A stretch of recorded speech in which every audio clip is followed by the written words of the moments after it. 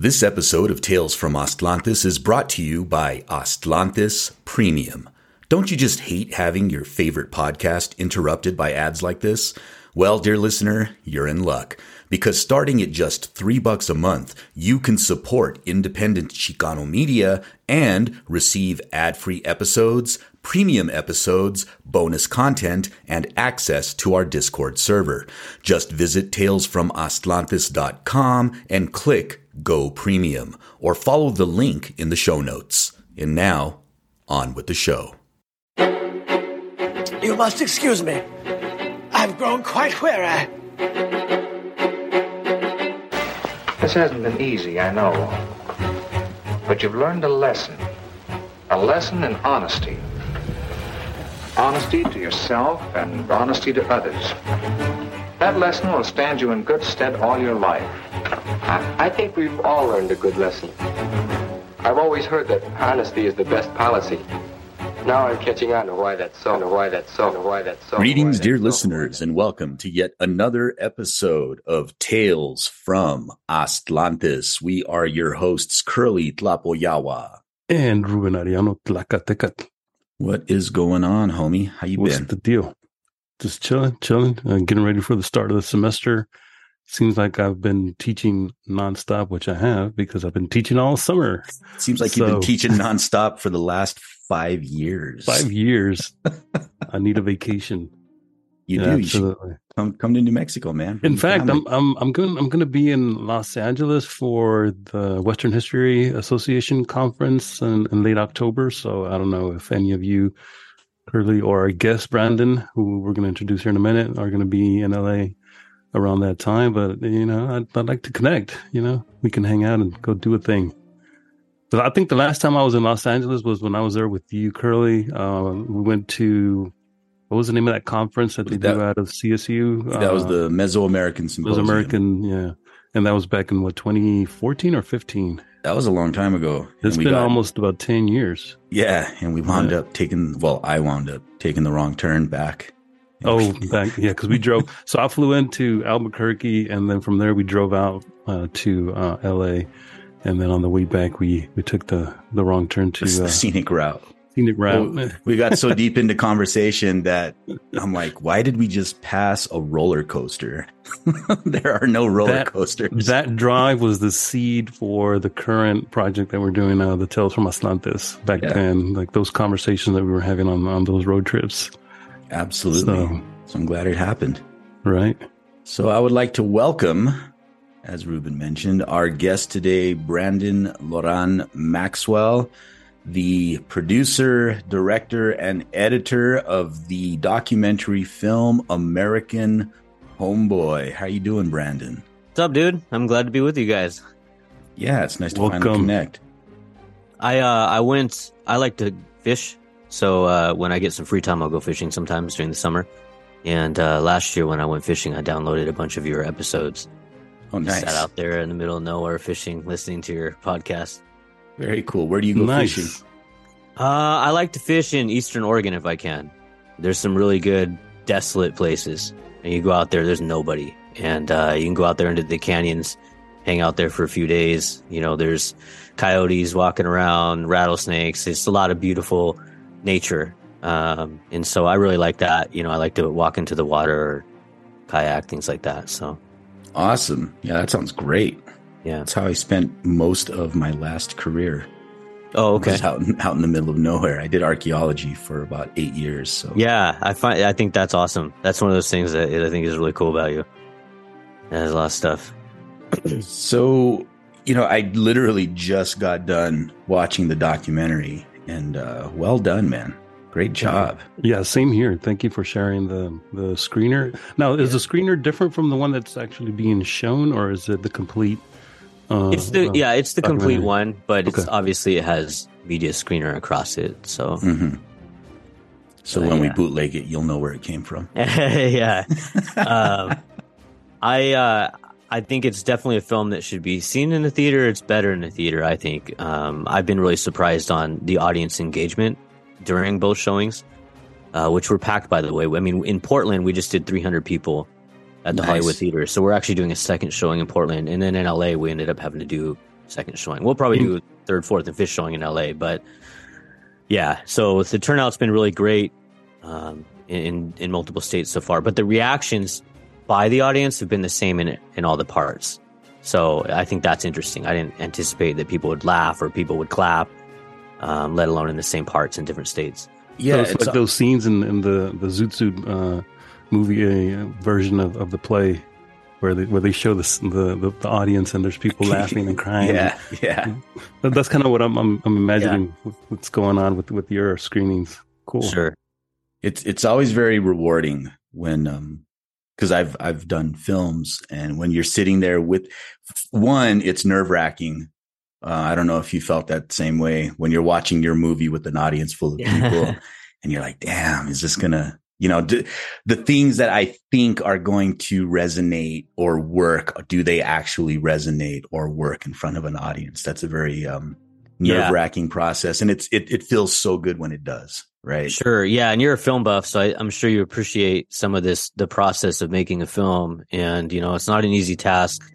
You get to the end of the line and you start to worry about the little things like, is the DCP going to work? Did they do their job? Even though that's their job to get it right. You always, I'm the type of person I kind of assert control as much as I can over everything because I want the buck to stop with me. And I trust myself more than I trust other people. But sometimes to my own detriment, it makes me, I just have to trust that these companies, that's what they're meant to do. They did it right. So I think for me, during that first screening, obviously I was hoping that the theater, everything went okay, that the DCP was all right. And for the listeners, the DCP is called it's a digital cinema file or some digital, what does it stand for? DCP is a digital cinema projection, something like that. And it's basically a drive that allows theaters to play the film because it's different than what you would normally play on your laptop. So yeah, the death of actual film in movie theaters is kind of a drag. Yeah, but it's also a blessing because it's far less expensive now to screen movies than it is to strike prints and ship prints and then hope that the prints don't get destroyed and then return to you in a reasonable fashion. Yeah, and some film theaters are even playing regular like ProRes files now. So, oh wow! Yeah, it's crazy. Like, so technology's come a long ways. So the documentary American Homeboy: Portrait of a Street Revolution is going to be playing here in Albuquerque, August 22nd through August 24th. That's Tuesday to Thursday, and it's playing twice a day at 3:30 and once again at 8 p.m. So I definitely recommend everybody in Albuquerque, you get the opportunity to go check out this movie. What was the what was the moment, the impetus that like made you start this journey, right? Like how long ago did you decide, I'm going to do this documentary and this is the subject matter and this is something that is important to me and I think other people should see it? Yeah, well, I've always been, I think, fascinated by Cholo culture, homeboy culture, lowrider culture. I mean, I was around it my whole life and I was a part of it. And I've always thought it was an extremely nuanced and complex subculture. And I always thought it was interesting on how it kind of formulated alongside other movements. You have these different tracks that kind of came out of World War II, lowriders and cholos and the civil rights movement, arts, and just all these different things. And you have overlap sometimes between these different movements. And there's a lot of nuance and having known so many guys and having been involved in it, I just felt like it's never really been contextualized the way it should be. Or explored maybe in depth like it could be. And so it's always been in the back of my mind. And I think when I got the opportunity to raise some money to make the film, I just figured, might as well, let's try it. I think right now when you see videos about this subculture, it's almost always the same thing. You see the woman airbrushed on the hood of a car, a bunch of hip hop music in the background. The video is like 5, 6, 7 minutes. Or you get some YouTuber that treks into East LA, does a few videos, posts them, everybody oohs and ahs at the tattoos, and that's about it. And there's so much more there. And there's some endearing qualities and there's some more complex qualities. And so I just wanted to highlight, I think, the range of personalities from those subcultures and the range of, I think the different, just the nuances in general, there's such a range of thoughts and people and experiences. That's what makes the culture so compelling and beautiful, in my opinion. We'll be back after a quick break. Have you picked up your Mexica calendar for the year 12 Flint? Or how about a paperback copy of The Four Disagreements? Just visit talesfromastlantis.com for all the latest merchandise and show some love for your favorite podcast. That's talesfromastlantis.com for all the latest merchandise. Now, back to the show. Yeah, and I think you did a good job of that, of just exploring all the different aspects of it. I mean, there was some stuff that you were only able to touch on a little bit. Yeah. That were like Chicanos and punk rock, right? It's like a brief little moment, and that's like my jam right there. And I'm like, damn, this could be like a mini series, and one episode could just be, Chicanos and punk rock, and 100% agree. Yeah, and Chicanos and that's hip-hop. come up. That has come up more than anything else. Chicanos and punk rock. Yeah, more than anything else. People said, "Oh, you should have talked about Chicanos and punk." And I thought about it, and it's tough when you're telling a story. I feel like one of the difficult things is, you got to cut things out. And I feel like part of the problem with the quality of some of the things that are out there is that people try to put everything in, or they don't come up with one cohesive story. We're telling a story. We want it to be compelling and emotional and dramatic. And so that means that you go along with what you get from the sound bites and the story you're kind of trying to tell. And then it means there are some things that have to be cut out and you don't get to explore. But the good thing is, it's such a rich culture. It leaves room for plenty more things to be talked about. For sure. But, as a historian, that's one of the things that I picked up on too, that Curly just brought up, this idea that, there's so many different threads that you're kind of tugging on in this one documentary that you did. For instance, the Chicano punk, but also I was thinking of the connection between the Pachuco and the transition where you go from Pachuquismo into Cholo culture. I feel like there's still more room for a deeper sort of exploration of how that transition happens. That what you could do in this documentary, because in this documentary you're trying to expose a wide audience to what it means to be a Cholo, an American homeboy. Which most people, when they think of American homeboys and cholos, they always look to the West Coast and to Los Angeles, and that's the most prominent city. But this is a phenomenon that stretched throughout the Southwest. It was absolutely. It was in New Mexico, it was in Arizona, it was in Texas, right? And so one of the things that I wanted to see if maybe you could, going back to what Curly asked at the beginning, like what sort of prompted you? What was the inspiration to get you, going with this documentary? And it's related to this. I think you were the author of this article that I read many years ago. I think that was my first exposure to you, where you talk about the dress of the Cholo and how I think that was you, where you make these connections between like the adoption of the flannel and how that was something that was supposedly associated with surfing culture. Was that you, or am I thinking of someone else? Yeah, I didn't write anything about that. No, I mean, I've written about, some of that stuff in the past, but yeah.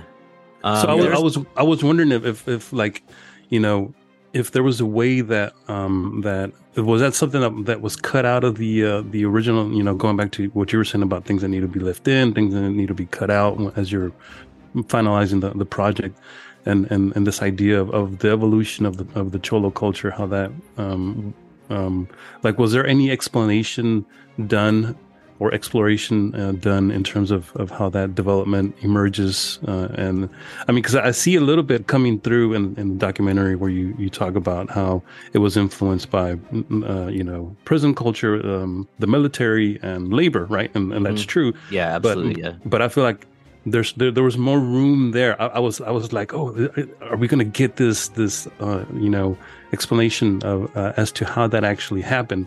And I don't know if you could say, speak a little bit more on that subject for people that don't really understand that. It just depends on what aspect of like Cholo culture you're talking about. I mean, I think it's funny when I talk to other guys who are like gang members and stuff. There's the tendency, I think, with most of us that people tend to look for answers that aren't there. They want these complex answers that, oh, well, this links back to how the natives used to do it. This is why they wear their socks high, or this is where da, da, da. When in reality, I mean, some of it is just fashion. I mean, it was as simple as that. It's interesting. There's a police officer in LA back in the 60s, and he was talking about how when guys started bringing up their socks, that they used to tell him it was because it was feminine to show their legs. They felt that way with their shorts. I don't know if that's true or not. That's what he said. There's a million different opinions about some of these things. Luis talks in the film about, why they buttoned only the top of their flannels. I think the most reasonable explanation is that, like we talk about in the film, is that it was a mixture of labor, it was a mixture of prison, and it was a mixture of the military. That's why you saw the white T-shirts. That's why you saw the khakis. That's why you saw the creases. And that's why you saw the way that everybody stood. Everybody was very proper in the way they used to carry themselves, at least 50s through the early 90s. And then you got into 2000s and now, and it's pretty much all gone. I know that's something that I've heard you say before, that there's this sense of, and I see it too, even before I heard you say it. Like I've witnessed it too, like here in Dallas, like the transition from growing up in the late 80s, early 90s, like that was my culture as well. And seeing that transformation, how there isn't this sense of pride in the way that you show yourself in public. It's like people just go out dressed like they just got out of bed, right? And back then, literally. People took more deliberate care as to how they looked in public, and cholos, that was, to be a cholo didn't just mean to play the part or what have you, but like there was a certain way that you dressed, and like here in Dallas, like we wore the Dickies and we wore the flannels and the white T-shirts, right? But you had to have your Dickies creased and your shirts creased and all that. And nowadays you see, so-called homeboys out in public, and you're like, that's a homeboy? That's different. Yeah. It's not what I remember, but okay. Yeah, it's interesting, I think. Well, for one, to go back to the previous question, part of the reason why I didn't explore some of those more in-depth topics was because I wanted to make the film for a broader audience. Right? Because these are kind of like internal debates that we have that can go forever. And there's a ton of internal debates. And they're fascinating debates. Like, don't get me wrong, I think they're interesting. But I think for the average person, I wanted to create a cursory kind of 100-year overview of the basics. Just the basics. You'd be surprised how many people don't know anything about Sleepy Lagoon, for example.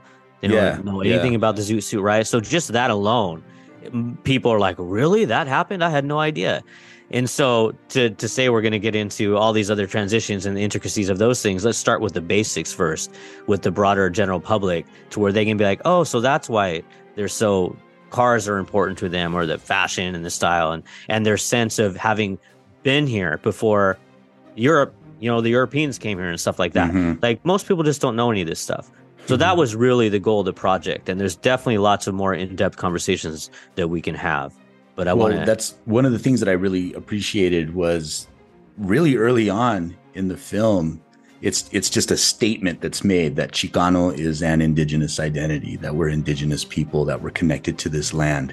And there's no explaining away why we're indigenous, or it's just like, no, we're indigenous and this is who we are. And then the story starts. Right. And I appreciated that because there just seems to be a lot of this anti-Chicano attitude, especially coming from like the Latinxers and that crowd, which, I'm fine, whatever.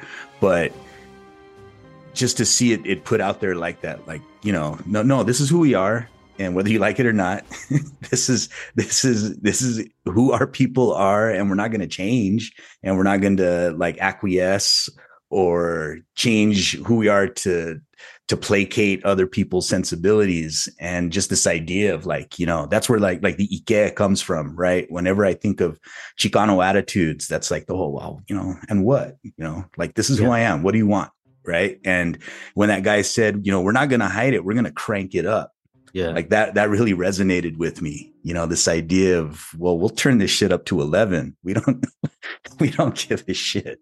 Yeah, it's a very, I mean, the culture is very misunderstood and yet so very proud and flamboyant in that context. Like, I mean, I think Chicanos are some of the most misunderstood people out there, because it's like if you're just not around it, or you didn't grow up around it, you're not part of it.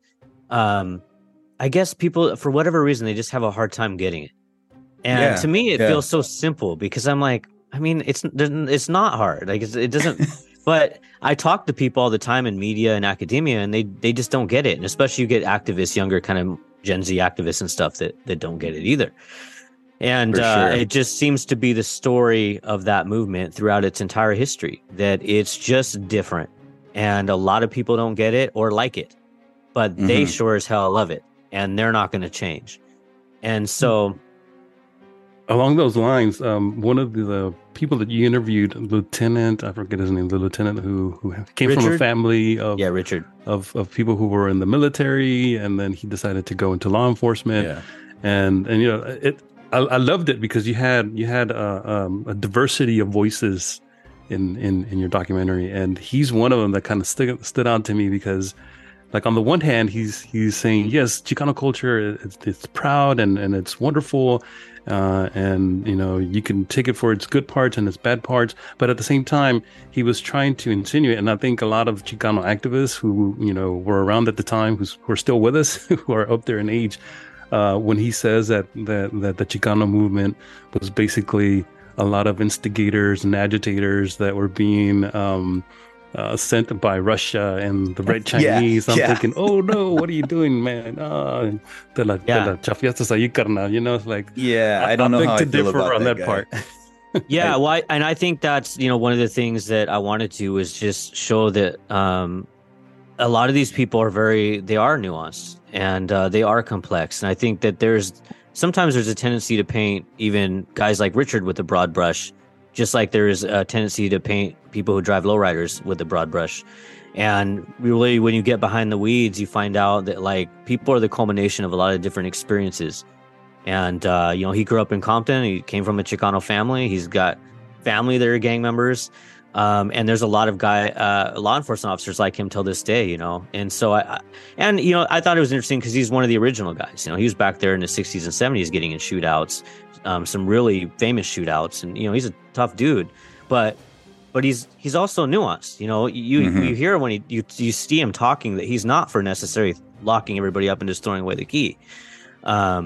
So, but then he'll turn around and then make some broad statement about how he can't stand Pachucos. So it is kind of funny, you know. Like, whoa. Well, it's the same reason I had Gil, American Cholo, in the film. People say, well, why did you have him? You know, I mean, he's Central American. Well, because there's a lot of Central Americans who identify as Chicanos.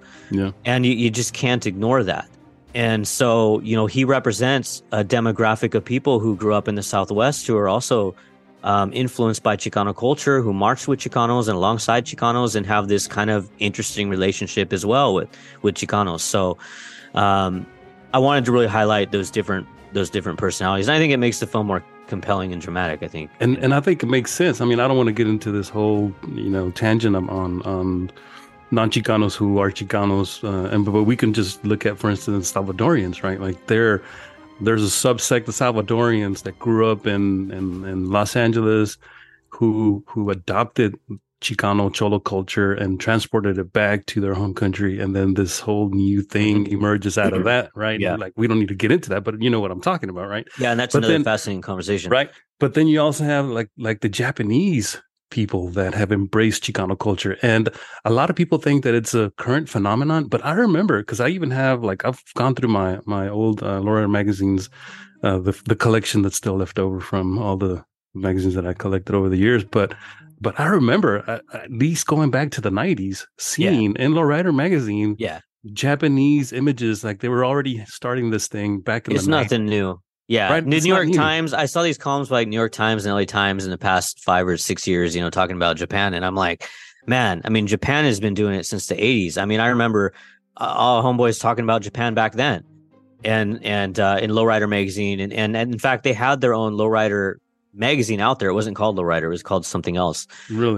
But so they've been doing it for a really long time, and they have the respect of a lot of the guys in that community because they really show a lot of pride in what they do. Speaking of Lowrider magazine, you talk about the origin of the magazine and how it was one of the original voices that just showed our community as we were, right? And that you could be in a Smith's or an Albertsons or whatever and look at the magazine rack, and then like there were Chicanos in a magazine. It was like, holy shit. And I would pick it up, and I was never really like a car guy, but there was that the Raza report that was always in there. So I would always get the Lowrider magazine and read, and Roberto Simply Rodriguez would write for Lowrider. So there was very, this cool cultural connection there. And you said that it was, by Chicano. Well, somebody in the movie says it was something that was made by Chicanos for Chicanos. And I was a little surprised. Wasn't that in the magazine? Didn't they, there was a little tagline in some of the earlier issues? I remember that slogan? It said by Chicanos. Yeah, for Chicanos. Yeah, so both, it's, San Jose is a fascinating place because Lowrider magazine was born out of San Jose, and so was Teen Angels was born out of San Jose. I was just going to bring up Teen Angels. And so were the Homies characters. The Homies characters were also born. So like three huge pinnacles of what you would call a part of kind of modern Chicano culture all came out of San Jose, not LA. Not that I guess it matters, but I guess my point is that lots of different cities have contributed to the growth of this movement, including El Paso in Texas early on. Madrid was from San Angelo, Texas, if you want to go that far back. There we go. So, I definitely, and in a lot of those earlier issues, there's you see a lot of politics, like, a lot more politics and stuff like that. Like you were saying, they had that report. And so, I think that there's always been a little bit of the Chicano movement fused into those things. So, but there was a bit of antagonism between Lowrider magazine and Teen Angels for a while. Because I remember I used to get Teen Angels over here at the bazaar, and there's this one issue that really stuck with me because for a while they were going after Lowrider magazine, and I don't want to say the slur word, but they were comparing the Lowrider magazine logo to sort of Japanese sort of stereotypes, right? With the slanted eyes and the mustache and things like that. And they even called it, the slur word for a Japanese, right? The slur magazine, that's what they called it. And so I do remember that there was that sort of antagonism because I think Teen Angel was beginning to sort of slip and Lowrider magazine was beginning to rise. Well, so Teen Angel felt like we have a different audience. They were trying to make a distinction. Our audience is more about the streets and about the cholo culture, and Lowrider magazine is just about all those people that just want to be part of a car club. They were trying to make a distinction between the two audiences that each magazine. Well, so David Holland, who did Teen Angel, he came from Lowrider. He began at Lowrider, and he was one of their kind of comic book guys, or he did art for them. But he wanted to focus more on, he kind of saw what I see and what a lot of people see was like there's a whole another culture associated with just the cars. That's really fascinating. These very flamboyant, prideful personalities and this whole subculture. And he wanted to explore that a little bit more.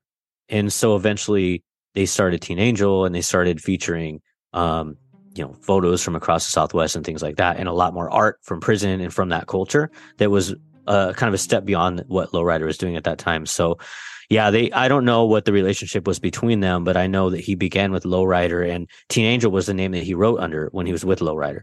So if you look at some of those earlier issues of Lowrider, you'll see that. So, it's interesting though, and but ultimately both of them had a huge impact.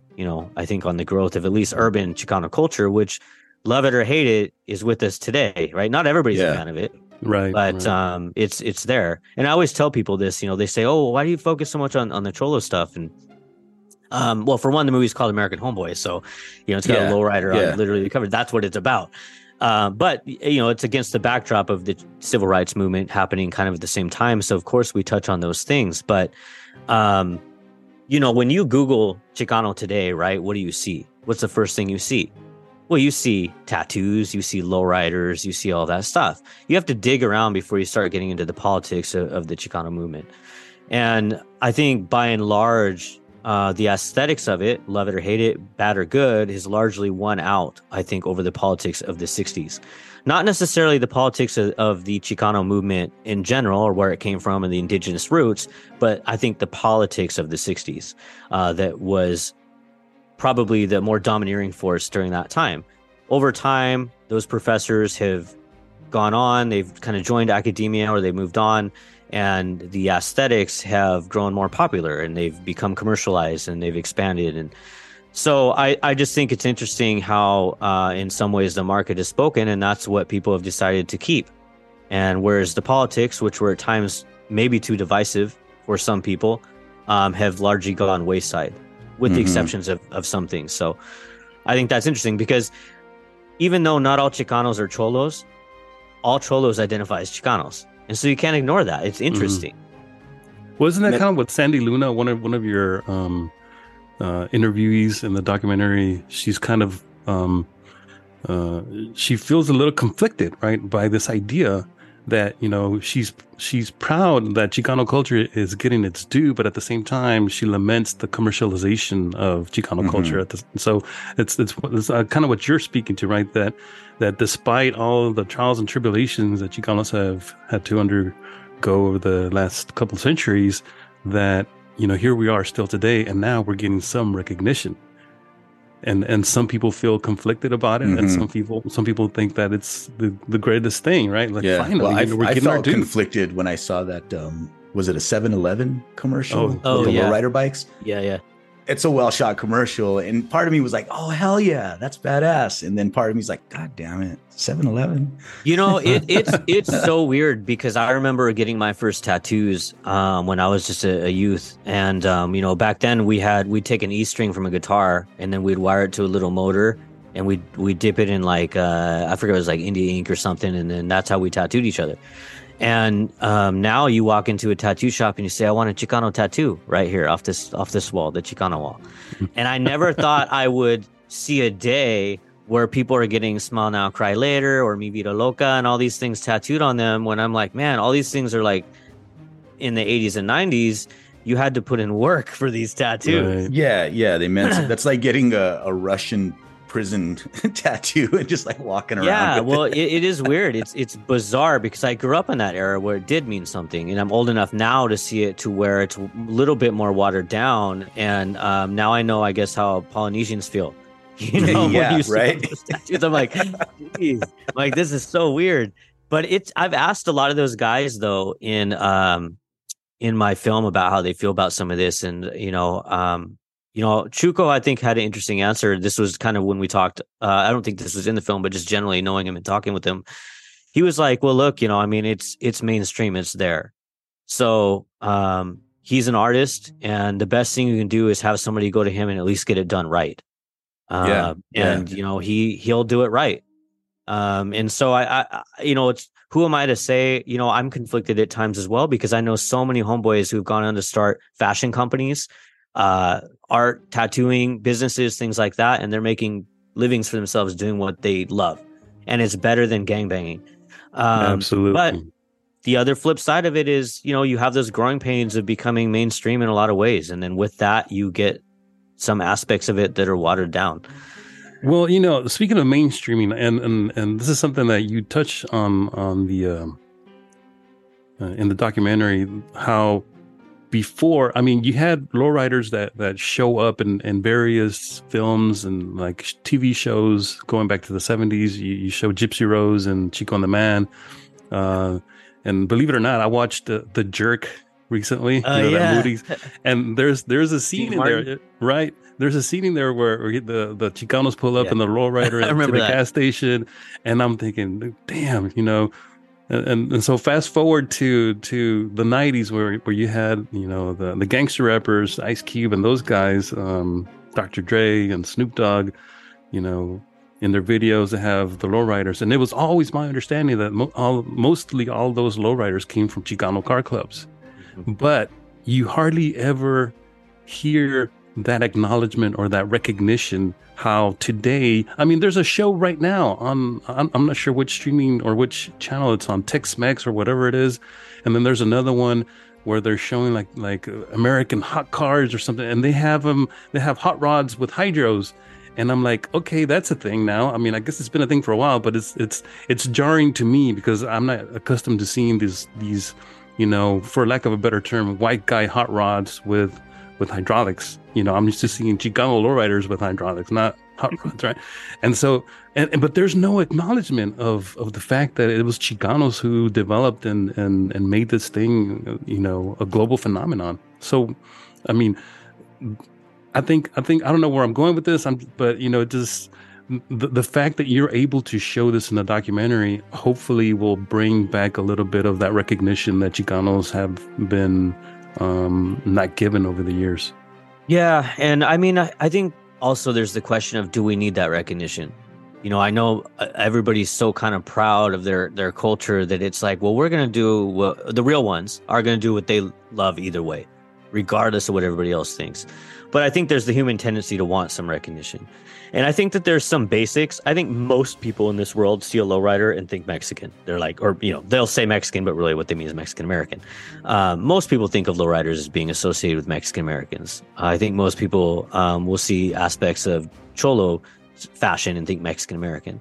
I think the problem is that's where it stops. They never go beyond that surface to understand what's behind all of that and why it's so endearing and so important to so many people. And so that I would like to see. I'm surprised. When I was in Atlanta, for example, I used to work with youth in Kansas City and Atlanta, basically what they call at-risk youth in the school system. And I don't really know what the proper term is for it, but kids who, they would try to help not get involved with gangs and drugs and stuff like that. And so I would talk with them, and it was always fascinating to me that they thought like the whole black and gray tattooing thing that you see guys with, like, all these basketball players and stuff like that, that they thought that was something that was born out of the black community. And they thought Mexicans were stealing that. Mm-hmm. And that was fascinating to me. And the white T-shirts and all that, they all thought that was out of the East Coast and out of Atlanta, and then it made its way over to the West Coast. They didn't know who Mr. Cartoon was. Mm-hmm. They didn't know any of that. And so I think that's interesting. And you see it on our side too, because there was a big comment section that I got tagged in, and I get tagged a lot on social media. And I every once in a while I'll look at what I'm get tagged in, not all the time, but sometimes I will. And there's this huge debate between a bunch of black youth and Mexican American youth about zoot suiters. Mm-hmm. And there was a bunch of Mexican youth in there insisting that Mexican Americans invented the zoot suit, and there's no way we ever were influenced by the black community.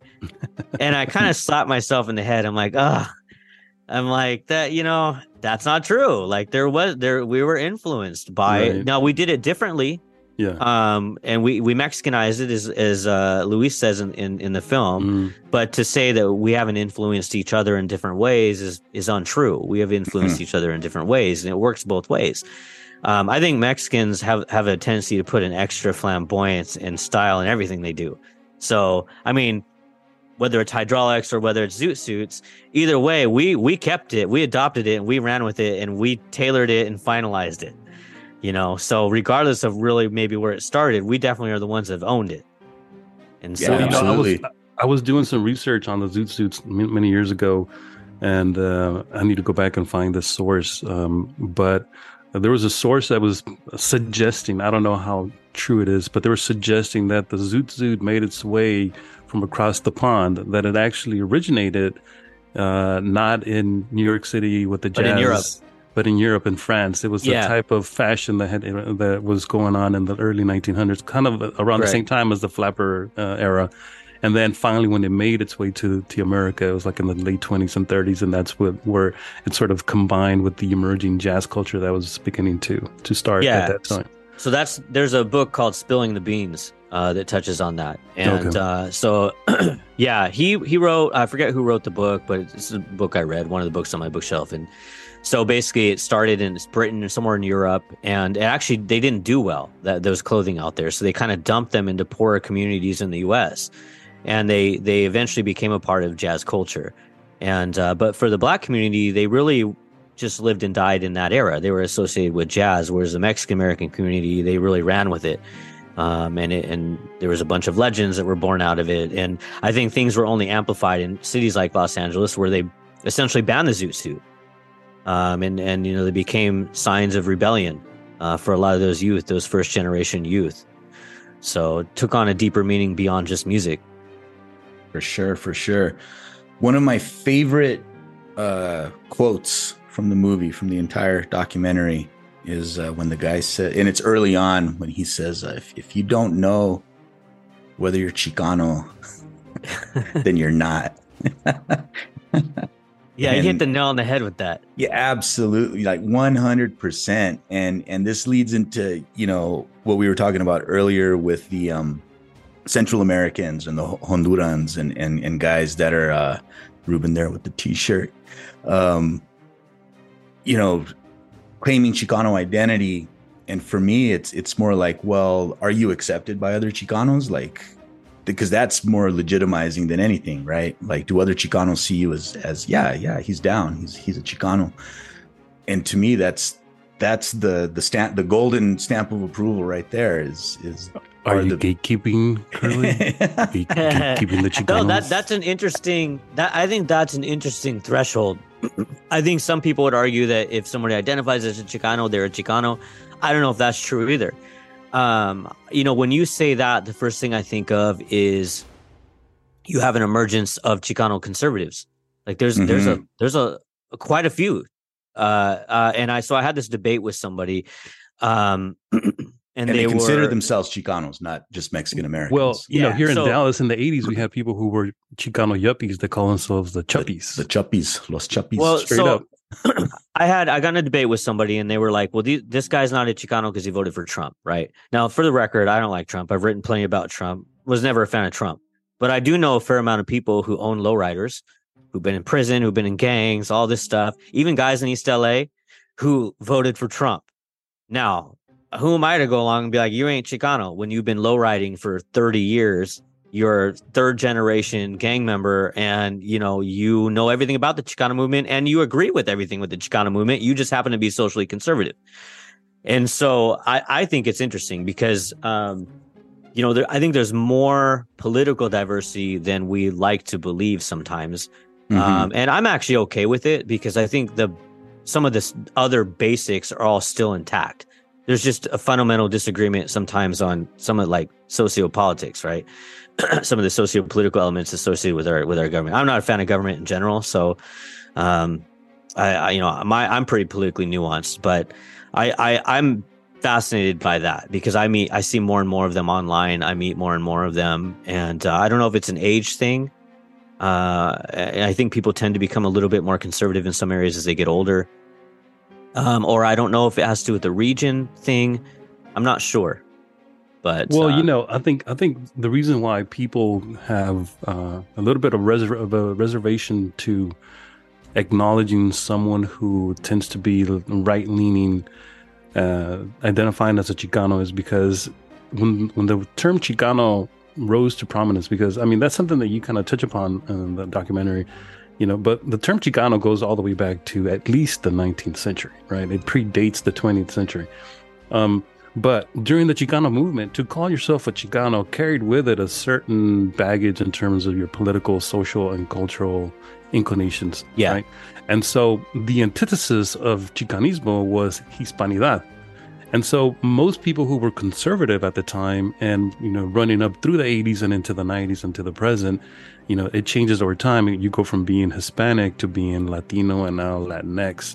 But even though now the Latinx is a little bit more nuanced than it used to be, right? And to call yourself a Chicano meant not only that you were Mexican American or that you identified with Mexican American culture if you weren't Mexican American or Chicano, but not only that, by extension, you also had this set of ideas socially, politically, and culturally that you sort of at least ascribe to. Maybe not, in a deep, in-depth way, but at least on a superficial level, you understood that that's where you fell politically. And so I think that's where some of the pushback is coming back from people in the community saying, well, you can't be a Chicano if you voted for the Republican or if you subscribe to certain ideas or you vote a certain way, right? I think that's a conversation that's still taking place right now. I do, and I agree with. Well, I agree with some of the things what you're saying. I think when you say people in the community push back, well, if those people are part of the community, then it's one side that pushes back against the other side, which is indicative of our broader culture. You have left versus right at each other's throats. I do think that there's, who's really fascinating to talk to about this is Charlie Trujillo. He wrote Soldados in Vietnam.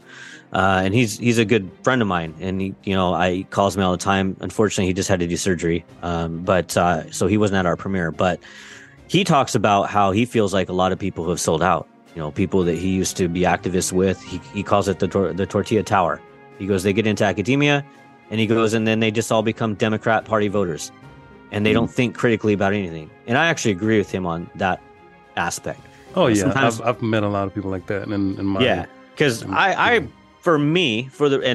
most people follow me would know this. I mean, I think both the Democrat Party and the Republican Party are disasters, and I don't think they look out for regular working people. I don't think that either one of them really care about immigrants. That's why we used to have a La Raza Unida party, but that was right. But even they disbanded, and I mean, there's still remnants of it. I mean, interestingly enough, Ernesto Mireles, representatives Ernesto and some other cats stopped by the coffee shop the other day from La Raza Unida party, and they're going to have their third Congreso here in Albuquerque next month. Nice. And so they came by to drop off some literature and see if they could send after the Congreso, if they could come over to the cafe to hang out afterwards. So, What are your thoughts on that, Brandon, on the La Raza Unida party? I think, that I'm a very, pragmatic person. I've become more pragmatic over time with politics. I want to see some of the simple issues solved. And do I think that there should be people that look out for the interests of Chicanos and the Mexican American community?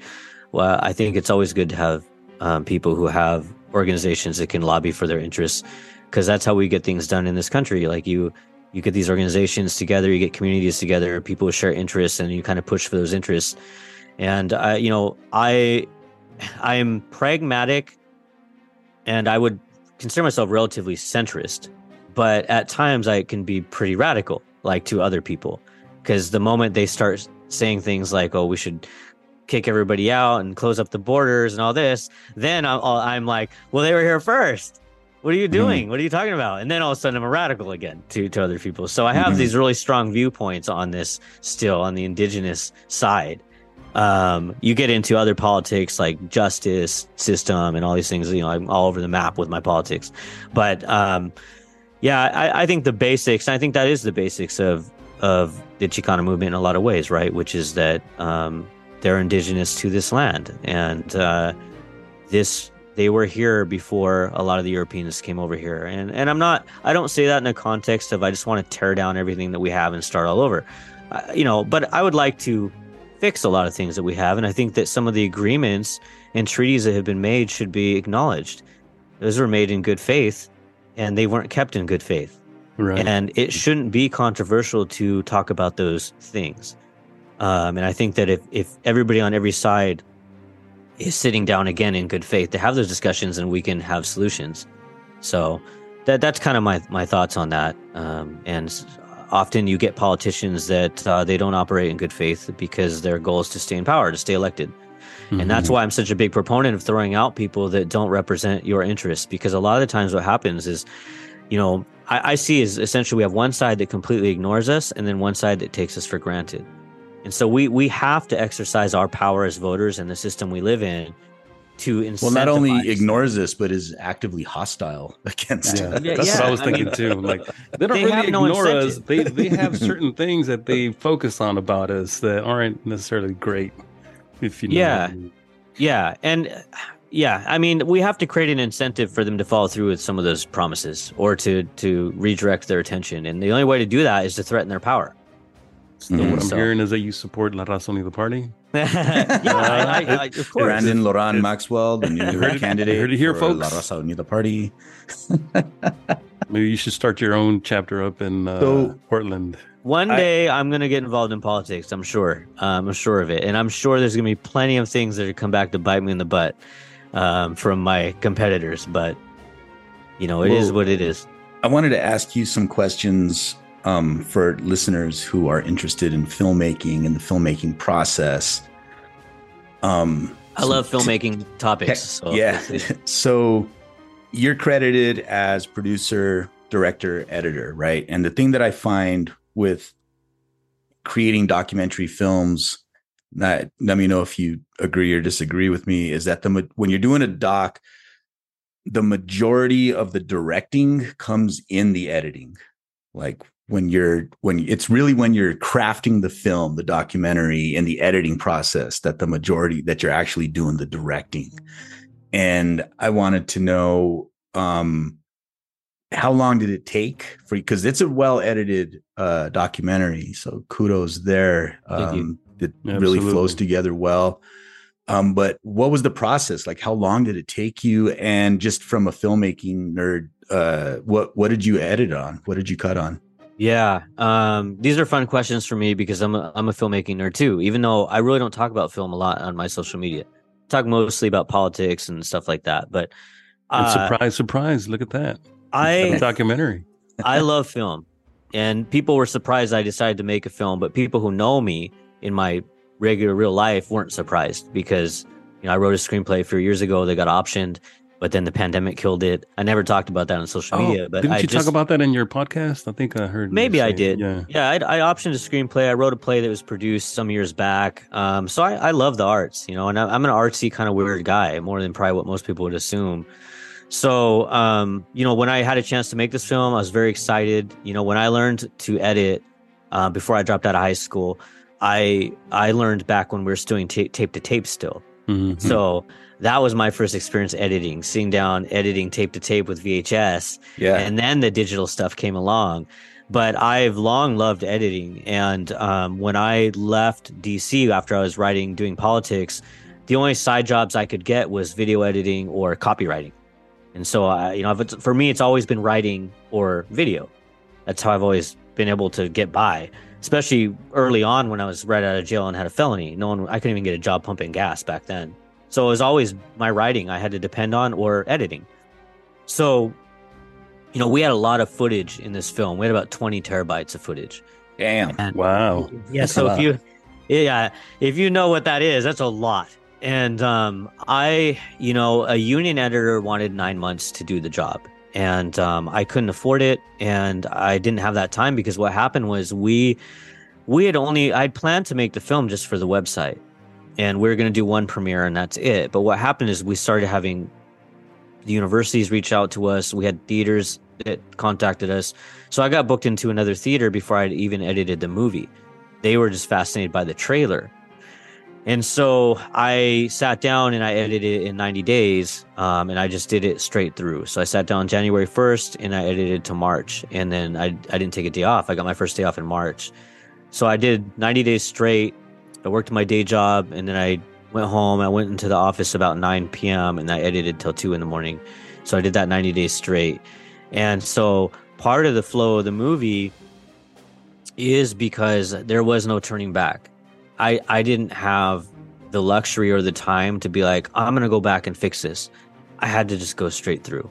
Mm-hmm. And it worked out, and I'm thankful. And I'm a big risk taker, so I figured the only way to do it was to I think just jump on board, right? I can't doubt myself. I can't be like, what if this doesn't work? I just have to go 110% in and then hope that it works. And it did work. I thought it turned out fine. Now, there's some things I could have changed or go back and maybe expand on and things like that. Yeah, I think there are things I would have expanded on. I could have made it longer too. Lots of people have been like, oh, it's an hour and 23 minutes. You could have gone a little bit more, which is great that people feel that way. But it was my first film, a first project, and I've got a lot of compliments from professional editors. I got some job offers, which nice. I didn't expect. Wow.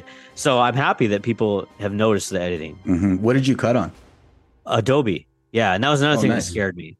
So I like Adobe, but Adobe's fidgety. Their products can be very fidgety depending on your computer. So even though it's working 1 minute, you get an update from Windows or something, and all of a sudden nothing works. Sound card doesn't work. This doesn't work. So that was like a constant fear of mine for those 90 days that I was going to get, some update that just completely ruined everything. So I'm glad that I was able to get through. It still worries me.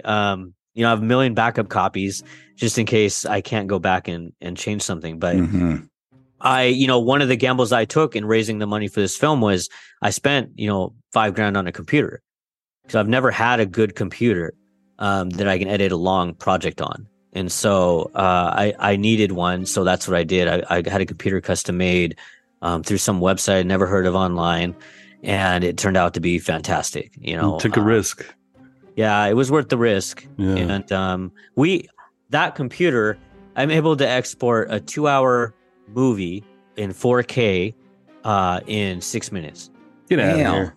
Isn't that amazing? Are you serious? Yeah, dude. Damn. So, I mean, again, another computer thing, if it's amazing. And so it was a great gamble on that computer that I had put together. Wow.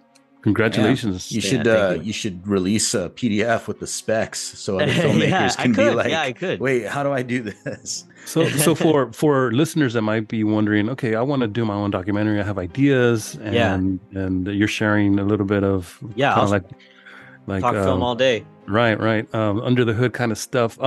Those transitions that you did between the scenes where you show some footage, some historical footage. And so maybe you can share with the listeners, like, what were some of the sources that you used, and what were some of the things that you had to do to acquire the licensing, for instance? Yeah, that's a good question. I was wondering the same thing. You have a lot of B-roll, and some of it is probably public domain stuff. But then you've also got like a music video stuff, and TV shows and movies. Right. So what were the steps you took to acquire rights for those? Yeah. Well, it was a lot of it was difficult. It wasn't easy. That's part of the reason why the film took 3 years. We had to work with attorneys and lawyers.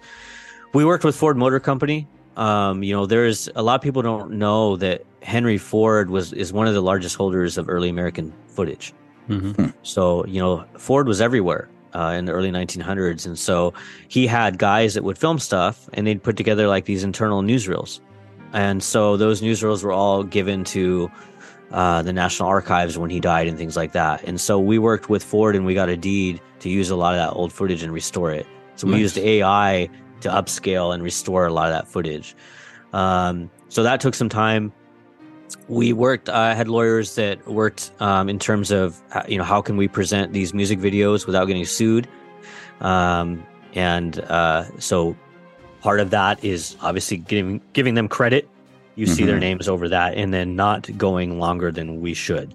You've got a finite amount of time to exercise, I guess, what would you call, I'm forgetting what the term is right now, but fair use. Fair use. Fair use. Yeah. Fair use isn't what most people think it is. They think it's, you can use anything and just talk about it and it's fair use. But that's actually not true when you're actually working with real attorneys.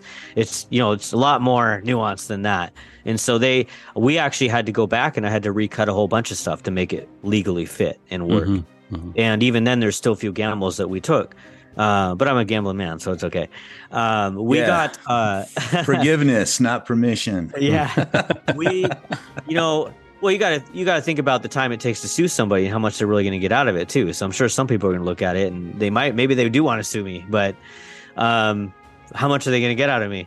Probably not much either. And I ask because there's I'm friends with a lot of filmmakers, and they've got like these projects that they're working on, but they're hung up on, they want to use this old news footage, but they want to save up money to get the rights, and they haven't looked into it. And I'm like, just cut it in for now and like finish your movie, man. Like, so here's they're letting the it they're letting it just stop everything. Didn't you co-write a book, Curly, called Direct Your Own Damn Movie? There you go. That's what it's called. Yeah. So for those listening who ever want to make a movie, here's how the professional process is of dealing with lawyers. So I agree with what Curly's saying. Just make the movie, because you can always go back and replug in those scenes if you need to, or find other aspects. Or trim, right? I mean, it's easier to trim. Trim it. I mean, storytelling can go a long ways. If you can, just because you don't have that particular shot that you want doesn't mean that you still can't create something dramatic. I mean, you see in my film, I have a shot of the ocean, a couple parts, right? Well, that wasn't originally ocean. It was footage that legally got removed. I couldn't use it. So I'm like, gosh, man, what am I going to plug this with? And so I was like, well, he's already talking about being on the beach. So I'm going to bring in some waves and going underwater and just build something more dramatic with some extra stock shots. And so that's what I did. But that's why it was like that. But it actually turned out better than if I had just used the other stuff. Well, it worked because he's talking about sitting on the beach, right, drinking his wine with his New York Review of Books, right? Yeah. And it just cuts together really well. You just got to be creative, but when you make the movie, when I made the movie, you have lawyers that look at it, and this is the process, and it's a nightmare. I mean, I don't want to go through this again, but this is what you do. You take an Excel sheet, and then every scene and the minute that it shows up is logged into an Excel sheet. So hundreds of scenes. They're all logged in. You have to put the source where the footage came from and who owns the rights. Then the lawyers go through every scene and they evaluate it. They say, what's the potential for being sued because of a sound in the background? Is there music playing in the background that we don't own? Is there a logo appearing on a shirt that we don't own? Is this being owned by a company that's still in business, or are they out of business? If they're out of business, how long have they been out of business? Is this in the public domain? How long has it been in the public domain? If it's not in the public domain, can we get the rights to it? What's the cost? And to give you an example, I mean, we have for the trailer, we had one piece of footage I had to pay $500 to use for 1 second, and no, it wasn't even that. It was $3,000 or $4,000. It was expensive, but it was so. I had already edited in there, and I couldn't get it out in that circumstance, so I had to pay. You had to bite the bullet on that one. I had to bite the bullet. Trying to think of which footage it could have been. It was a zoot suit. It was the zoot suiter on the ground with his clothes torn off. The photo. The photo. I got charged an arm and a leg for that stupid photo. So who owns that photo? The owner of it licensed it to Getty, and so Getty. Getty Images will get you. They'll get you. They will get you. And so this is one of the things that I did in a lot of instances is I would find stuff that was owned by a rights manager, and I would hunt down and find the person who actually owned it, and I would cut the rights manager out. And so I did this with multiple people, and I said, hey, I can't afford $10,000 to use something for 2 seconds. Here's my project. I think it's really important. I think you'd want to be associated with it. Can we work out something on the backside? And almost everybody, except for one person, said, yeah, let's do it. And so I cut out a lot of rights management companies by doing that. And so how much did you save in general by doing that? Oh, I mean, we probably $150,000. Damn. Yeah. That's quite the savings. Yeah. That's a good chunk of change. There's a lot of archival footage in our film, and a lot of it came from Vario Expressions, which was a show out in San Jose. I was going to ask you that. Where'd you find that footage? That's pretty cool. Yeah, so that was the public access show, right? Yeah, it was the public access show, and what's funny about that is, the city hasn't, shouldn't be surprising, has not done well managing it. They have some of it in archives and things like that, but I went to the city and I was like, this is amazing footage. No one sees it. You guys don't do anything with it. Like, I would love to make a film and spotlight this work because it helps, tell this broader story. They didn't want to do it. Like, they didn't want to do it. And to give your audience a backstory, they had this cable access station. He'd take the camera and go out and film stuff all the time for years and bring it back. But eventually the cable access station went defunct. So he donated the reels to the city. And the city, being the city, they just sit on it. Don't do anything with it. They've digitized it. They do a web page. You can find it in archives. But they don't treat it with the reverence it deserves. And he did the community an extraordinary, favor in documenting a lot of these years. And so I went to him and I just sidetracked the city and I said, hey, what can we do? Like, I'll pay you to license the footage. Of course we credited him in the film and he was all for it, so that's what we did. And then, so he was able, even though he donated all the material to the city, he was still able to go back in there and say, I'm giving, Brandon permission to use this. Because I went back to the I went back to the city and the city said, yeah, if you could get him on board to do all that, then he can do it. Like, you can contact him. But they weren't really going to be a part of any of it. I don't know why. That's interesting because that brings up a question that I just thought of. Like when you're shooting stuff, your own stuff for a public access channel, who owns that footage? Is it the city ultimately? Because they're providing, in a lot of cases, they provide the cameras, they provide the editing equipment, and then they air it. So, but since it's public access and it's your work that you've created, that's an interesting legal question. Yeah, it is interesting. And we had to work with lawyers on that too. Ultimately, we signed agreements with everybody and did everything we needed to do to check out legally. But, there's a lot of things like that, where it sucks to bring in lawyers when you're doing these types of things. But it's just one of those things you have to do, because even if you're going to try to put it on a bigger platform, whether it's a streaming service or something like that, you have to have all your ducks in a row, because they're not gonna take on a film that's going to be a big liability for them.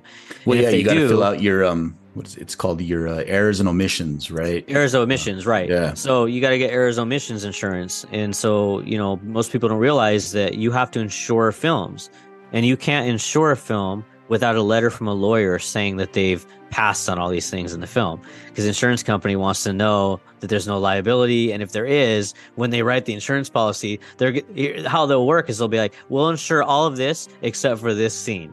Yeah, that's what they'll do. They're like, half of the footage of your movie is from Star Wars. Yeah. So Brandon, when you say lawyers, for the benefit of the audience who might be wondering, what kind of lawyer do I get for these sorts of things? Is there a specific kind of, like, when you're looking for the attorney to assist you, what are you looking for? How do you make that search? There's a lot of different lawyers. I think that the lawyer we used is he deals with rights. He deals with rights and fair use and rights management. So basically just clearance, I believe is what it's called. He's called a clearance lawyer. A clearance lawyer. Okay. Yeah. So, and then the types of lawyers that you would have, help you sell it or whatever it is, those are going to be different lawyers. And sometimes you might have an agency that has different lawyers in those areas. But yeah, it all gets kind of complex. And I've learned this as I've gone along, but it's been a fascinating journey. And I have a really cool guy who doesn't charge me an arm and a leg. He liked the project so much, he's done a lot pro bono. So what you're saying is get a homeboy to do it. Yeah, well, he wasn't my homeboy, but right. I met him and he's become a homeboy for sure. So you have footage from Requiem 29 in the film. How did you, the footage of the August 29th Chicano moratorium, the police riot? What was the process of getting rights for that? Because that's like super famous footage that you see in multiple Chicano documentaries. Yeah. And I've always wondered, like, who do I, because I want to use some of that footage. Like, who do I contact? Well, we used, there's a whole bunch of footage. Some of the footage I got, I don't even know how I got it. Because we couldn't even figure out the source on some of it. Mm-hmm. I have a ton of footage, because I just did so much digging around. With that, I think, with the riots, we used fair use. So we capped it at a certain amount of seconds that we were showing it, and then we had to rearrange the dialogue to where it was relevant to what we were showing in order to get past it. Yeah, and we pushed sense. it. Yeah, we pushed it on that, but it was worth it. I think for that film, it's important. For the most part, with films that do with fair use, you'll be okay, as long as you're kind of following those guidelines that the lawyers give you. Yeah, I think it's very rare that you lose a lawsuit or even get sued, because it costs a lot of money to sue people too. Mm-hmm. So one more technical question. What did you shoot on? All those interviews? We shot on Red. Yeah. So this is another thing. Yeah. So what I wanted a distinct look, but there's also what I could get. Well, we had another camera, a B camera that we used. It was a different camera, but to shoot the film, what we did is I actually approached one of the guys that shoots for Netflix's Unsolved Mysteries. And the typical filming for a day is about $6,000 to $7,000, right? So if you're filming for a day, you're talking $6,000 to $7,000. Well, one of the mistakes I think that documentary filmmakers make is they go to the different people. Instead of bringing them all into them. Yeah, so they blow $6,000 to $7,000 a day. So I got this person to hop on board with the project by explaining to him why I thought it was important, why I thought he would want to be associated with it, all these things. And so I was able to negotiate $1,000 a day for filming and use 100% professional equipment. So we used a $50,000 Red camera to film all the interviews. Ain't cheap. Cameras ain't cheap, especially those interviews were very clear and they were great. Yeah, professionally made. And so it makes sense that, that was a very clever move on your part to do that. Yeah. So what we did is I negotiated a deal with Fairfield Inn hotels. And I said, hey, wherever we're at, we'll use you if you can cut us some type of break or let us use the bigger rooms for filming. They said, yeah. So we filmed at Fairfields everywhere. And so what we would do is, for the most part, we would just bring everybody in. And it was kind of a gamble because you're having to talk everybody to drive from all over the place. We even flew people in, but it was cheaper to fly somebody in because I could fly somebody in for $200, put them in a hotel for $400, and that's only $600-700. Whereas a whole day of filming would be, in the thousands. So we'd fly people in, and then I would do 3 or 4 interviews in a day. We would do 3 or 4 hour blocks. So I'd interview for 3 hours, interview for 3 hours, interview for 3 hours until 12 hours went by. And then we'd do, I'd set up another round of interviews. So that's how we did it. And so we bussed everybody in or flew everybody in and just interviewed for 12 hours straight and for 3 years at different intervals. Mm-hmm. Yeah. And that being said, I want to point out to our listeners, all you aspiring young Chicano filmmakers out there, don't wait until you have a $50,000 Red camera to make your movie. You've literally got a film production studio in your pocket right now that you could start telling stories with, and that's the important thing. I think is to get going and making stuff, because that's right. A lot of people let I'm going to make my movie once I get this light kit, or I could rent this light kit, or I could hire this certain guy, and I see them just put off their movies forever, and then they never make their movies. Because people need to understand that, like, when they see this film and this project, that it seems like this is just my first thing, right? To people, it's like that saying where you make it overnight, but really you had like 10 years of hard work. It took you 20 years to become an overnight success. Right. Yeah. So that's kind of like with this. Like, I've made lots of little films with cameras and phones and cheap. I got one right here. I got a cheap little Canon that I bought for like $50, right? This is an older camera. And I was doing stuff in high school and all that. And so for your listeners, you should absolutely go out and film whatever you want and make whatever you want. Because if you're a musician, you don't sit down and say, oh, I'm not going to practice playing my guitar until I have a professional studio to record it. Yeah. You practice playing your guitar and you learn how to rock out. And then eventually maybe you'll get that opportunity to record in a real studio. So my opportunity just came with this film. And so I put all into it, everything that I could to make it as good as I could. But I did lots of little documentaries before that will never see the light of day beyond school. Yeah. But, on that note, what were some of the inspirations that you had going into this? Because I remember back in the 90s, Loran magazine did a documentary on the history of lowriding. I don't know if you remember that. So I don't know. So I don't know if that was something that was you drew inspiration from that sort of material, or was it something completely different that inspired you to make this film? Just based my own experiences inspired the movie. Because I know how nuanced I am and how different I am, and everybody I know is like that. So I wanted to spotlight those different personalities in this culture. But as far from a stylistic standpoint, I love guys like Earl Morris, who did A Thin Blue Line. I love Werner Herzog, did Grizzly Man. And so I like seeing more raw looks at the personalities behind things. Mm-hmm. Like when you look at Grizzly Man by Werner Herzog, what's fascinating, it's cool to see all the bears, but it's equally fascinating to see how nuts this guy is and to see how much he goes out there and he loves it, and seeing kind of just how kooky he is in this relationship that he has with people. And that's what makes the film.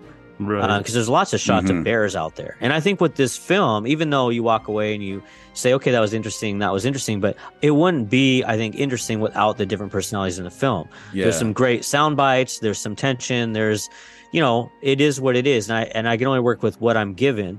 And I worked with what I was given, with what they said. I did 3-hour interviews with everybody in the film. Yeah. Well, speaking of Werner Herzog, he's legendary for his narrations, right? Yeah. Was there any point where you would consider narrating this film, or were you always just going to let it run without narration? Well, I had a rapper, a hip hop artist that wanted to narrate really bad, and I tried to figure out a way to make it work, but Was it Kid Frost? No, but it was a big artist and a friend of mine. But it didn't complement the movie. And truth be told, there's some people that were completely didn't appear in the movie who did interviews with me, and it's tough.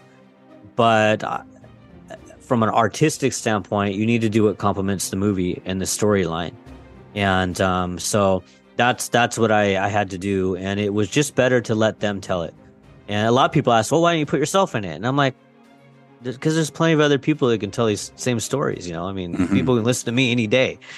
Yeah. So, well, speaking of listening to you any day, tell us a little bit about the Daily Cella, like your media empire that you've got going there for yourself. I heard whisperings at one point of a streaming service. Yeah, my empire that I still can't pay the bills with, that I'm still working my day job with. Well, I do a lot of this because I love, the culture. When I went to DC, everything always goes back to my background. But I was a wild kid growing up. Okay, I was involved in gangs. I was in jail. All this stuff. I was drugs and alcohol all the time. I chilled out after I went to jail. I almost did 7 years off a bar fight I got into where I hurt somebody more than I meant to. And I came out, and I'd always been writing before that. But I'd never taken myself serious as a writer. I was writing hip hop songs and I was just doing little things like that. But I had gotten published while I was locked up and won a prize from Writer's Digest. I never told them I was in jail. And I ended up going to college to study political science. So I worked all these internships in DC and began doing policy. And so when I was in policy, I learned a lot, and I kind of cut my chops as an opinion writer and making arguments for different things. And so that was when I realized that I think that I could write and get published and get paid. And eventually I went back to the West Coast, and I continued to do writing and editing in some fashion for some time. But when the pandemic hit, I'd always hated DC because they would never let me talk about culture. It was always politics. And I love politics, but in our community, politics and culture are the same thing. And so when the pandemic hit, I was like, man, this is going to create a chasm in media. And I already knew that some of these places were going to go under. And in media, the only way you get in is if you find a way to get that seed in that chasm that opens up. So I was able to raise some money. And it took a long time for those of you who have ever raised money. I went through about 1.5 years before I was able to get money. And I had to compete a lot. And but I'm a very OCD person. So when I'm hung up on something, I'm going to figure out a way or I'm going to lose my head. So eventually I was able to get money. And so we launched the Daily Cella, and I wanted to spotlight different arguments, different personalities. I felt like even in Latino media that it's all the same kind of, for lack of a better term, kind of woke stuff. Not interesting. It's safe. You never get any real Chicano perspectives. Mm-hmm. And so I wanted to create the Daily Cella so we can highlight different perspectives. And I do. We have all types of arguments that come along, and that's kind of our brand. You might not agree with everything, but everybody knows they can send me a piece, and if it's by someone who's qualified to talk about it, then I'll publish it, and if it's respectful. And so that's why we launched it. And I created an app that I wanted to put our own movie on because I wanted to cut out Netflix and all those places. And I don't know if long term if I'll stay that way or not, but the thought process behind this was that I have friends who've sold things to Netflix and stuff like that. And what happens is they throw you a little chunk of money. They know that everybody wants to say they're on Netflix, so they lean onto that. But from a real business standpoint, they own you. They own everything. Mm-hmm. You can't do anything with the IP, and they can shelve it at any point, and it could go away forever.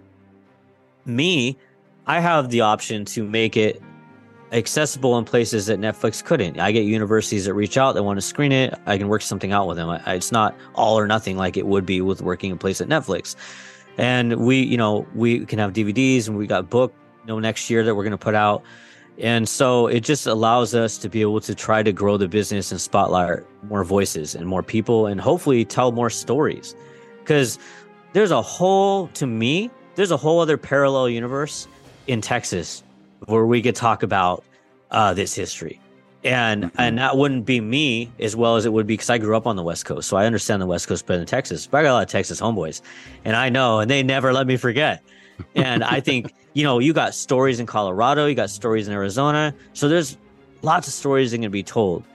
But these bigger corporations, and I'm not even some anti-corporate guy, but I want to be I want to take that Tyler Perry model where we aren't answering to other people.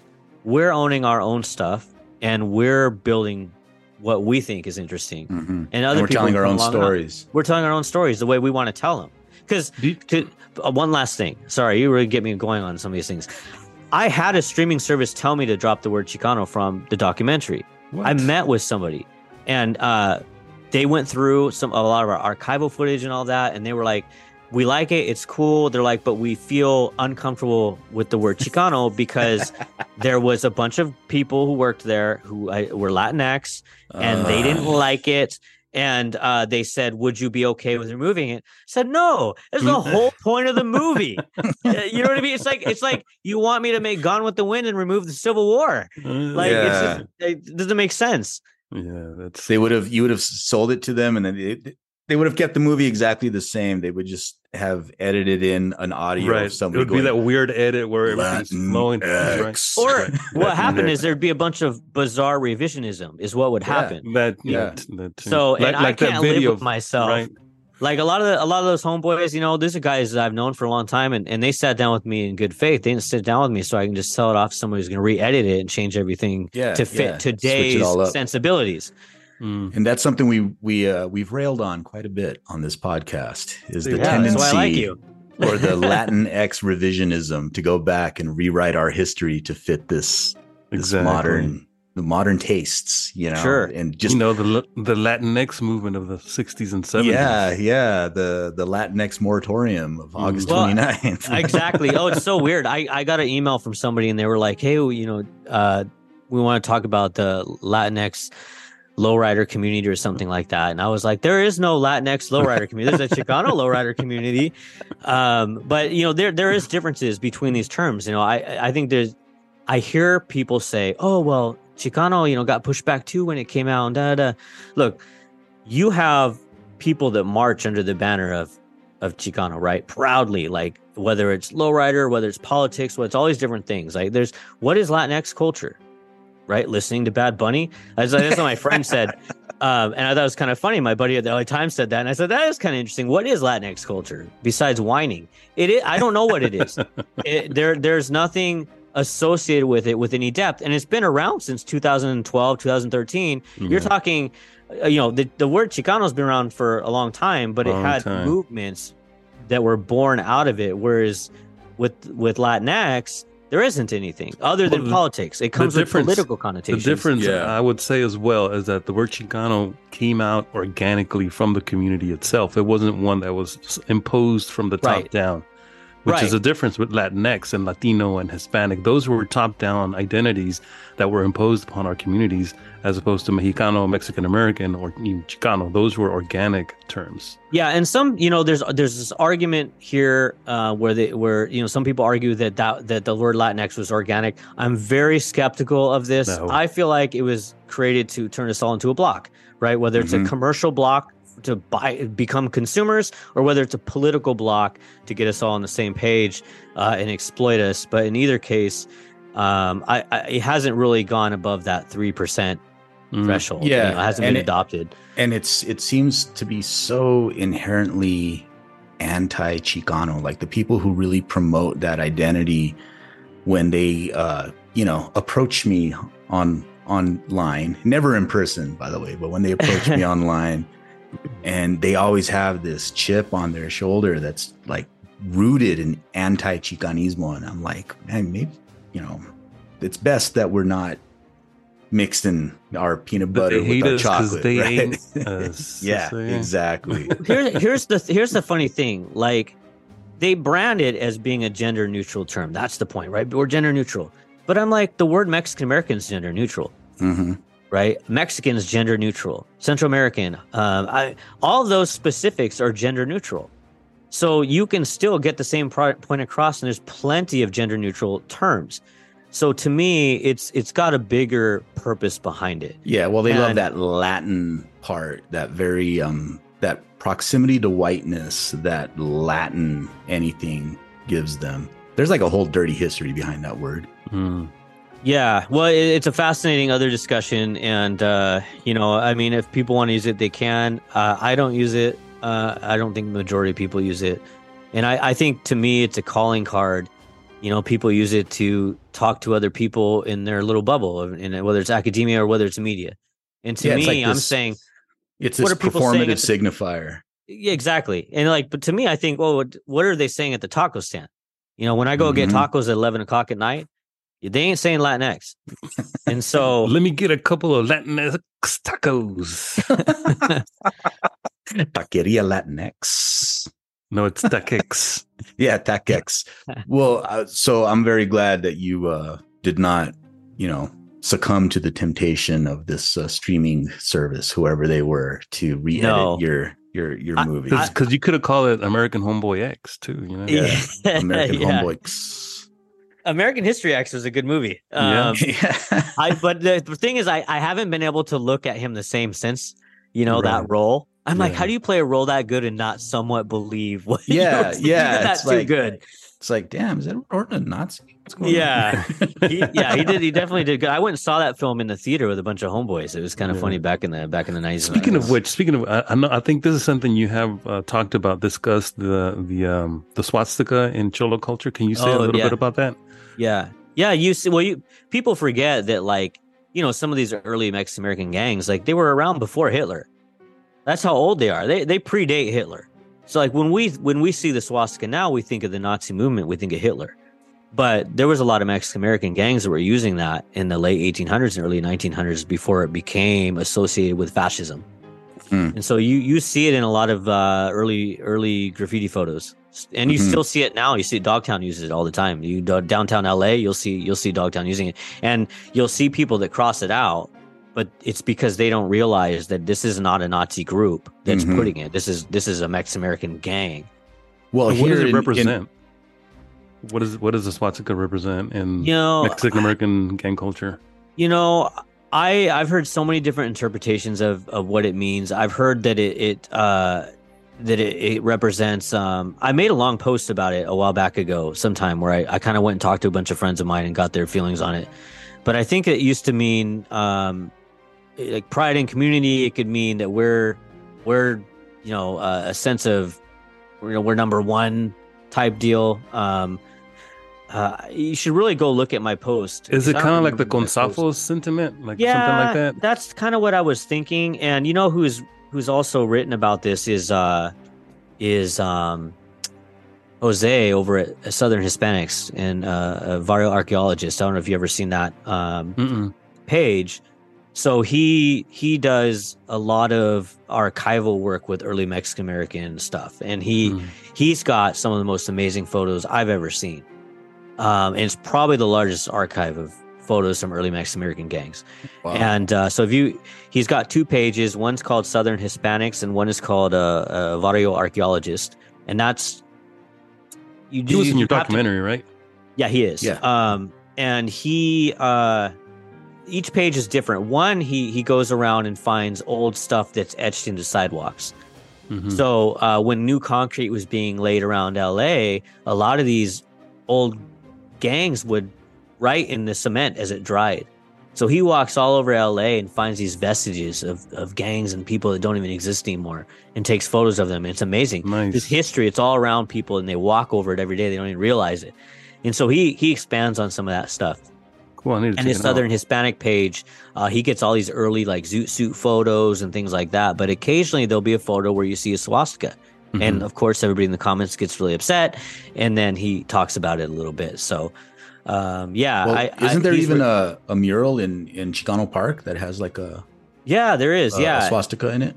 Yeah, and I don't know what it means in that context. I mean, I think there was some indigenous meaning there with it along the line too, because I know in India they also used it, and so I think that symbol around the world for different cultures had different meanings, and it was really kind of Hitler came along and took it and turned it into something horrible. Something else. Yeah, well, here in New Mexico, you could go to buildings here just in Albuquerque downtown that have swastikas etched into them. Yeah, but it's the swastika in the reverse too, right? It's it's the I don't know if it's the Dene version of the swastika. I was going to say Hopi. Isn't it the Hopi? Hopi.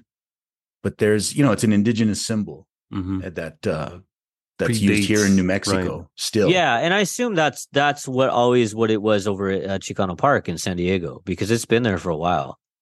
I remember seeing some Latinx are freaking out over that mural, saying that here's the proof Chicanos are Nazis. Dumbass. Yeah. So what is I know it's your baby, but what is the part of the movie that is your favorite or that you feel most proud of when you see it up there on the screen that just hits you like, I'm so glad I did that? I think that my favorite part is actually my two favorite parts are probably one of the earlier scenes with the Lowrider show, and it's right after Luis is talking with Chicanos creating a third culture, and then we get all this cool footage of this hop show from the 60s. That's pretty cool. I like that scene. It was fun editing, and the other part I really like was the World War II stuff. That there was a lot of editing that went into some of those World War II scenes against that music, and it was hard to string together. And I think in a theater, when you see it, it's very emotional. I mean, the whole theater is like dead silent by the end of it. Yeah. And a lot of that footage, that's a statement. I mean, about the horrors of war in a lot of ways, because it seems like we're always on the heels of war in this world and in this country. And so I think that when you see some of those scenes, by the end of it, you're remembering as you're seeing these missiles fall on communities with people in them. Maybe we can think things through a little bit more before we rush to war, because these are horrible things. Absolutely. I was a little bummed out that there was no mention of Española, New Mexico, the lowrider capital of the world. Right, the lowrider capital of the world. I'm very excited to be doing that film, having that film play out there, and we'll see how the turnout is. With these other ones, they were packed. I mean, I had no idea even in Portland it was going to turn out 300 people, and we're going to do another one in Portland. Wow. So I think, I know, it was crazy. I mean, the show in Portland, both shows have been nuts. Both shows have been like punk rock events, like not movie events. I mean, in LA, of course, we had 2 disco balls and music going. And I mean, it was and in Portland, I mean, they said there's no room for lowriders or for parking because we're on a main street. Did not matter, man. The lowriders came out. They were hopping all over the place, and that lobby was just buzzing. And so, it's been great hearing from. There's things that can always be better. There's things that I could have expanded on more, but I wanted to focus on Homeboy culture. It's not a Chicano movement movie, but you can't not talk about some of these things without touching on the Chicano movement. So that's why it is the way it is. But to hear so many people who are even outside of the Mexican community, right? I had an old Filipino guy who came up to me after the Portland showing. He was like, I'm so glad you made this movie. He's like, our communities in the Mexican community, we were next door to each other. He's like, so I knew all this. And he goes, I've never seen anybody put this together. And he goes, I just want to thank you. And I've had people come up to me in tears. He's like, I've been low riding for 40 years, always called a criminal. He's like, finally, somebody just make something that makes someone feel something and see how we feel. He's like, is wonderful. And so I think it's touched with people more than what I thought, because to me, it's interesting. But I thought it was great. I thought it was great. Do you have for people who want to see it, do you have a calendar of the tour, of the release schedule? So people can go to AmericanHomeboy.com. We got our first few critic reviews on Rotten Tomatoes, which we're happy about. Hopefully we'll get enough to get a tomato meter at some point. But we are updating the calendar there constantly. So we got a show coming up in New Mexico, which we're excited about. We have Tucson coming up with the Lowrider show there. We got another LA show. We have San Francisco, Chicago, and we're going to continue to try to work more cities. So we're working on San Diego and a few other places. But, these theater chains, they own a lot of these theaters, right? The studios come in and they strong arm and they say, this is the movie you're going to play. If you're going to bring in other little indie flicks, then you're not going to get our big movies. So the reason why it's such a limited release is like I have to individually find independent theaters like the one Curly works with and say, hey, can we do this deal and do ticket splits or do something and work out these deals? And everyone's different. And in some cases, like with Sacramento, we have to give an upfront guarantee, so I'm putting thousands of dollars up front in anticipation I'm at least going to break even or make some. And so that's why it takes time, and we have to get contracts signed and all this stuff. So we're working on getting it in more theaters. We're pretty much, so far, we're selling out everywhere. So we anticipate that we can keep putting them in places. And, the initial plan was to put it on the app so people can stream it. But kind of what I'm finding is, more people want to see it in the theater than on the app. And there's a barrier there to getting people to download the app. Mm-hmm. So I in my head, I'm contemplating, okay, maybe I'm going to push back that release. I'm open to putting it on streaming service, probably only for a limited time, right? So maybe for like a year, and then we get all the rights back. I don't think I could ever sell it 100% completely, and I definitely would never let anybody change it. And so I'm so cognizant, I think, of the community and of that. It would really have to be a fine-tuned agreement for me to be like, okay, that's fine. Let's put it on this.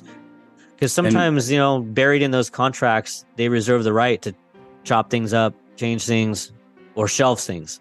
Mm-hmm. So, and if people wanted to follow you online, what are your socials? How can people watch your work or just communicate with you? Well, you can find me at Brandon Loran Maxwell. Or Brandon L. Maxwell. And I don't really promote myself a lot. I mean, I think a lot of people find me, but they're usually people from the community in some sort of way. But I've never been one of those types where I'm like, I want to get 50,000 followers. By the way, for people who are making films and want to do this type of thing, no investor ever asked me how big of a following I have. So you don't need some gigantic following. You don't need to be somebody important to do these things. What you need is a clear vision about what it is you're trying to do, and you just need to make an argument as to why it's good for them to get involved in your project. So don't let those things frustrate you, because I meet a lot of people who are like, oh, I need to have this many followers and all that. I've raised money 3 times now, and never once have they ever asked about my following. So it's like just people putting up roadblocks for themselves. Yeah, mental roadblocks. Yeah. And those types of things can give you a false sense of what really matters as well. Because the truth is this: I would rather have 500 followers who are 100% dedicated to what I'm doing than 100,000 followers who aren't. So it might look better to have 100,000 followers, but I would rather have people that are really like, they're behind what I'm doing, or they support what I'm doing, or they engage. And so there's a lot of people with lots of big followings, but doesn't always mean what you think it does. Yeah. All right. So Brandon Loran Maxwell, producer, director, editor of American Homeboy. So glad that you came on the show. The documentary is great. Good job, bro. And much success on this and all your future endeavors. Thank you so much. Thank you. Yeah, man. Thanks for coming on. Really enjoyed the conversation, enjoyed the documentary, and we highly encourage everyone out there to go out there and if it comes to your city, to go out and check it out. Well, it was great to talk with both of you and kind of meet you face to face. So I could probably talk with you guys forever. And at some point, maybe we'll run into each other in person and we'll be able to sit down and talk. Absolutely. Yeah. And remember, the truth is like medicine. It doesn't always taste good, but it is always good for you. It does it. Órale, carnal. It don't make no difference what you wear in this country. There's people behind these clothes that have good heart. Again, this was part of what segregation did, is if you were racialized or even if you were poor, you could only live there. Anytime we're trying to sort of understand Mexican-American history and culture, it's very complicated. You were proud of your Spanish last name. You know, we used to get them in Old English. Pants were perfectly creased. Dark lipstick, the Sharpie eyebrows. The zoot suit was all part of jazz culture. Not cholo. Cholo. Back in the day, if you hit the switch in front of a cop, it's over. Pachucos were rounded up, beaten down. If you don't know that you're Chicano, then you're not. When they first started those gang injunctions, I said, no, that's not good. Something hit me too, the grenade, but it hit me right here in the eye, bullseye.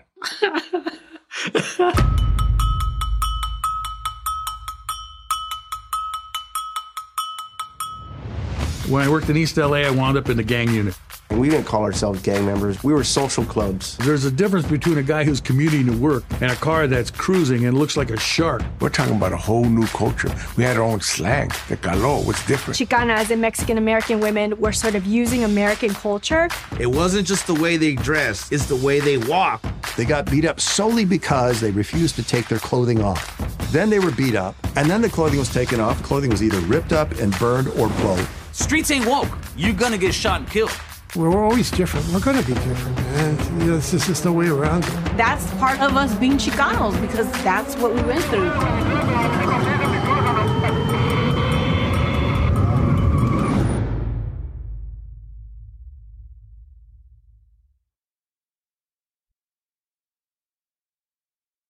Thank you for listening to Tales from Astlantis, a project of the Chimali Institute of Mesoamerican Arts. If you enjoy the show, please consider becoming a Patreon supporter. You can do this by visiting talesfromastlantis.com and clicking Support the Podcast. Your continued support will help keep the podcast ad-free and independent. Until next time, Timo Itase.